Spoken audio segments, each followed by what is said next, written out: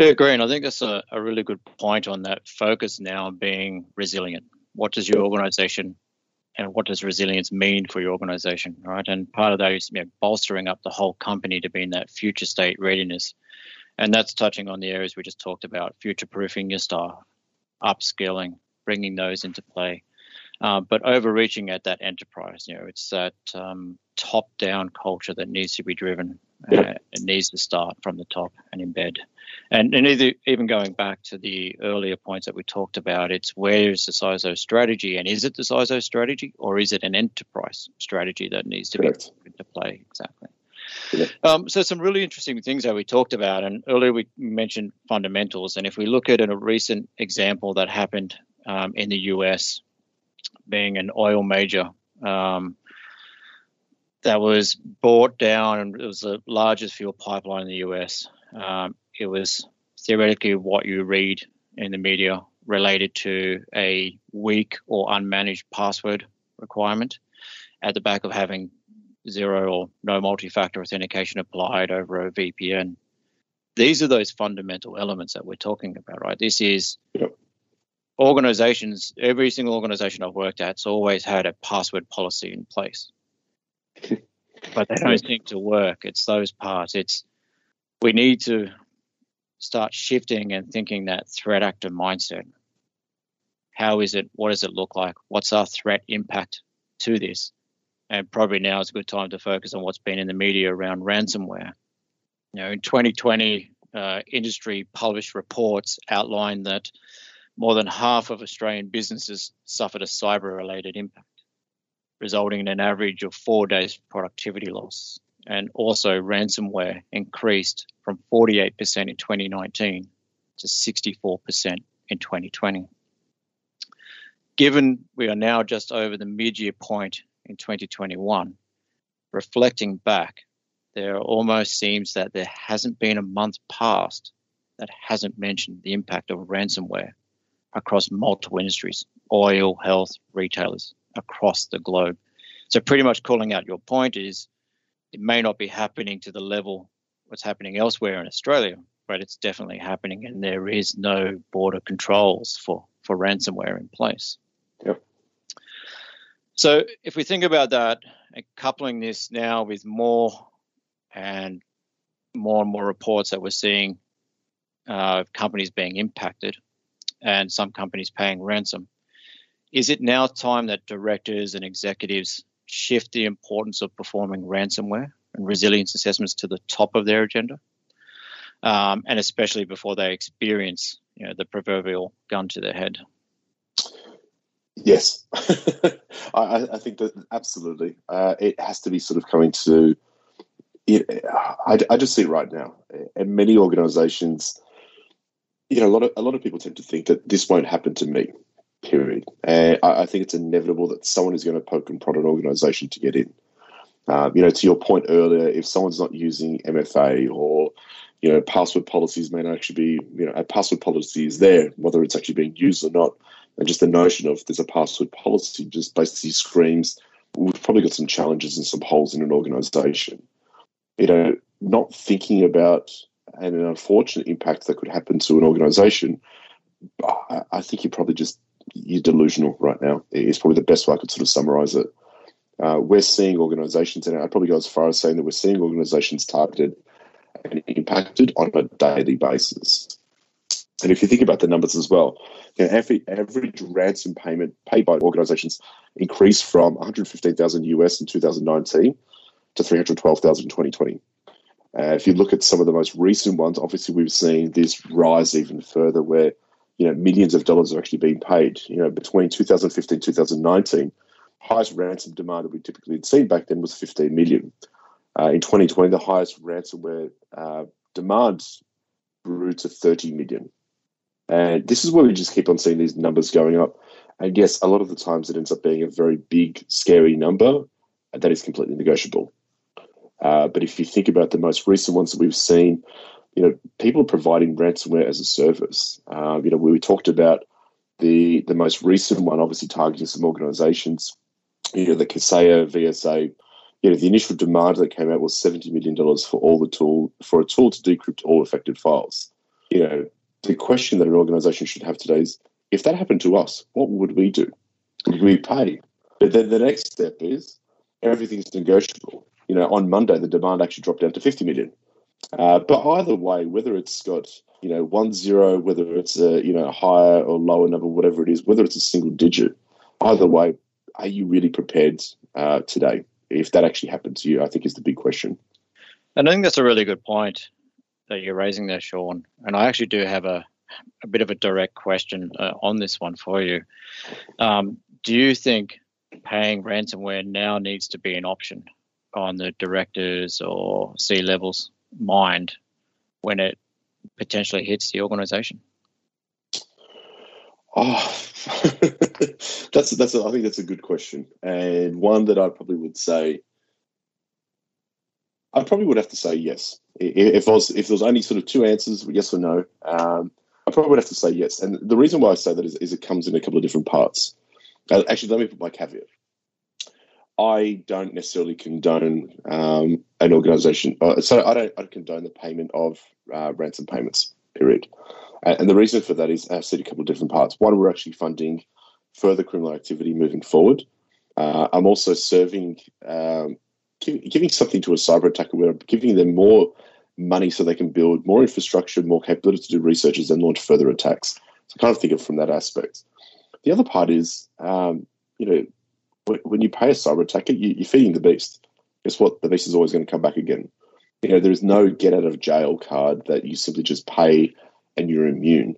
The reality is, and I think I remember seeing this at the start, where ransomware was really sort of taking off, people were seeing, and I can't remember the exact stat, I think it was, if an organization was impacted and they paid, more than likely, they were always going to be impacted the second time round. Because what did we learn from it? Did we do anything about it? Did we shore up our defenses? Did we change things? And to the point that you talked about with multi-factor authentication, if I didn't really do anything after it hit, I just go, whew, thank God, we're okay, we've moved on. That doesn't stop anyone from coming back and doing the exact same thing to get in again. And I think that's something that we need to be thinking about when you kind of answer that question. But short answer, yes. Yeah, it's an interesting one, and I'm sure it's going to be on everyone's mind, and definitely as we hear more about it in the media. The other part that I see as well when talking about resilience, and there seems to be that word popping up through our conversation coming through. Traditionally, when we think about cyber incidents and so forth, we know that there's a cyber incident response team sitting within an operations function. And they generally outline good playbooks and processes on what they'll do to contain and manage the incident. Do we think now it needs to shift to another aspect where businesses now need their corporate playbook, and understanding the payment that we just talked about feeds into that part? So we sort of encapsulating all the areas that we talked about earlier of lifting up the CISO's role, getting it up to the top level of the executives, bringing it into the strategy part of you, resilience, understanding your impact. But I think now we need to shift it's just not the cybersecurity's responsibility to manage this. There's now a corporation that needs to get involved to do this as well. Yeah, absolutely. I think if I sort of unpack that a little bit further, I think the big thing is a CISO, whilst the person's, let's just say that they're at the pivotal point of the cybersecurity strategy, I don't think that everything should rest on their shoulder to say, oh, we've got attacked, it's the CISO's fault.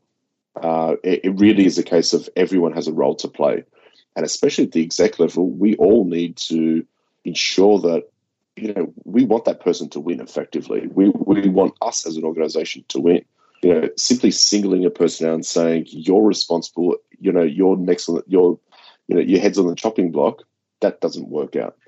So I think the big thing is, and I agree with your point, it'd be amazing that we are in a world to get into a world like that, which would be every organization has an enterprise risk management strategy.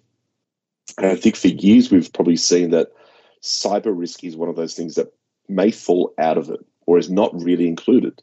And that's because, board of directors, executive leadership teams see it as some sort of mysterious risk. Drop the cyber moniker. It's just risk. Yeah. Cyber is a vector for good and bad things to happen. And I think we just need to really ensure that we're focusing on that one, because think about it from a kinetic standpoint. Countries potentially in the future could be waging war, and it's not going to be one of those someone parachutes in. The first shot is going to be fired in, let's just call it the next war. It's probably going to be fired from a computer. I think what we need to start thinking about is in that context of what do we actually do to ensure that our business can sustain something, be resilient, and how do we ensure that no material impact is going to really happen to us? And we can't eliminate it, but how do we start to really do risk management from a cyber context? And I think that's a good point, Sean. When we look at cyber and cybercrime and those words used together, we actually do need to break that away. It's a crime. Cyber is just the mechanism that the crime occurred with, right? It's no different to a burglary aspect into a house or so forth. It's a crime event that took place. And I think that's the breakdown that needs to happen across, in the sense of these are all criminal activities that are occurring, and leading to the example on there could even lead to be nation state activities and so forth as well. They're just using the mechanism that's an easier platform to use now, as you said. Trigger from an environment that you wouldn't even know. You could easily mask and protect where you're coming from and cause gross havoc across. If we're going back to the US sort of pipeline issue, largest supplier, massive impact to the US, triggered from a remote aspect into that as well. Yeah. This has been a really good conversation, Sean. If I sort of summarize the key points that we went through across that, we're really looking at and trying to send the message of, especially for organizations coming into the scope of those sectors, cybersecurity hygiene. So fundamentals, what is it? Get to understand it. Crown jewels, so your business critical stack and your lower stack. Start with your critical, protect, apply, understand that, but don't forget the lower stack aspect as well. Right? A culture of security that's sort of starting at that top. So thinking about what the strategy is, don't leave it for a security person to design, bring it into the fold as a corporation strategy, align it with your other business needs and movement aspects going forward and address those parts as well.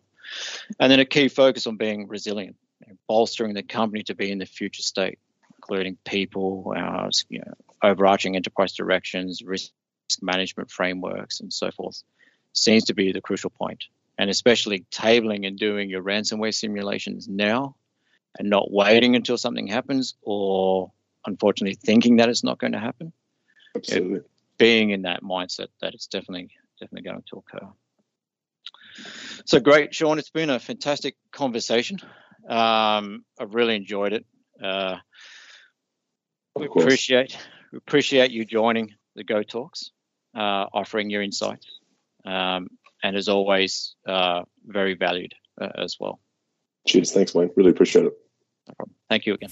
Subscribe to our channel to ensure you don't miss out on the next episode of Go Talks, when we'll be back with more trends, insights, and predictions from Equifax. Remember to follow Equifax Australia on LinkedIn and check out equifax.com.au and head to the Knowledge Hub for more insights. Till next time, goodbye.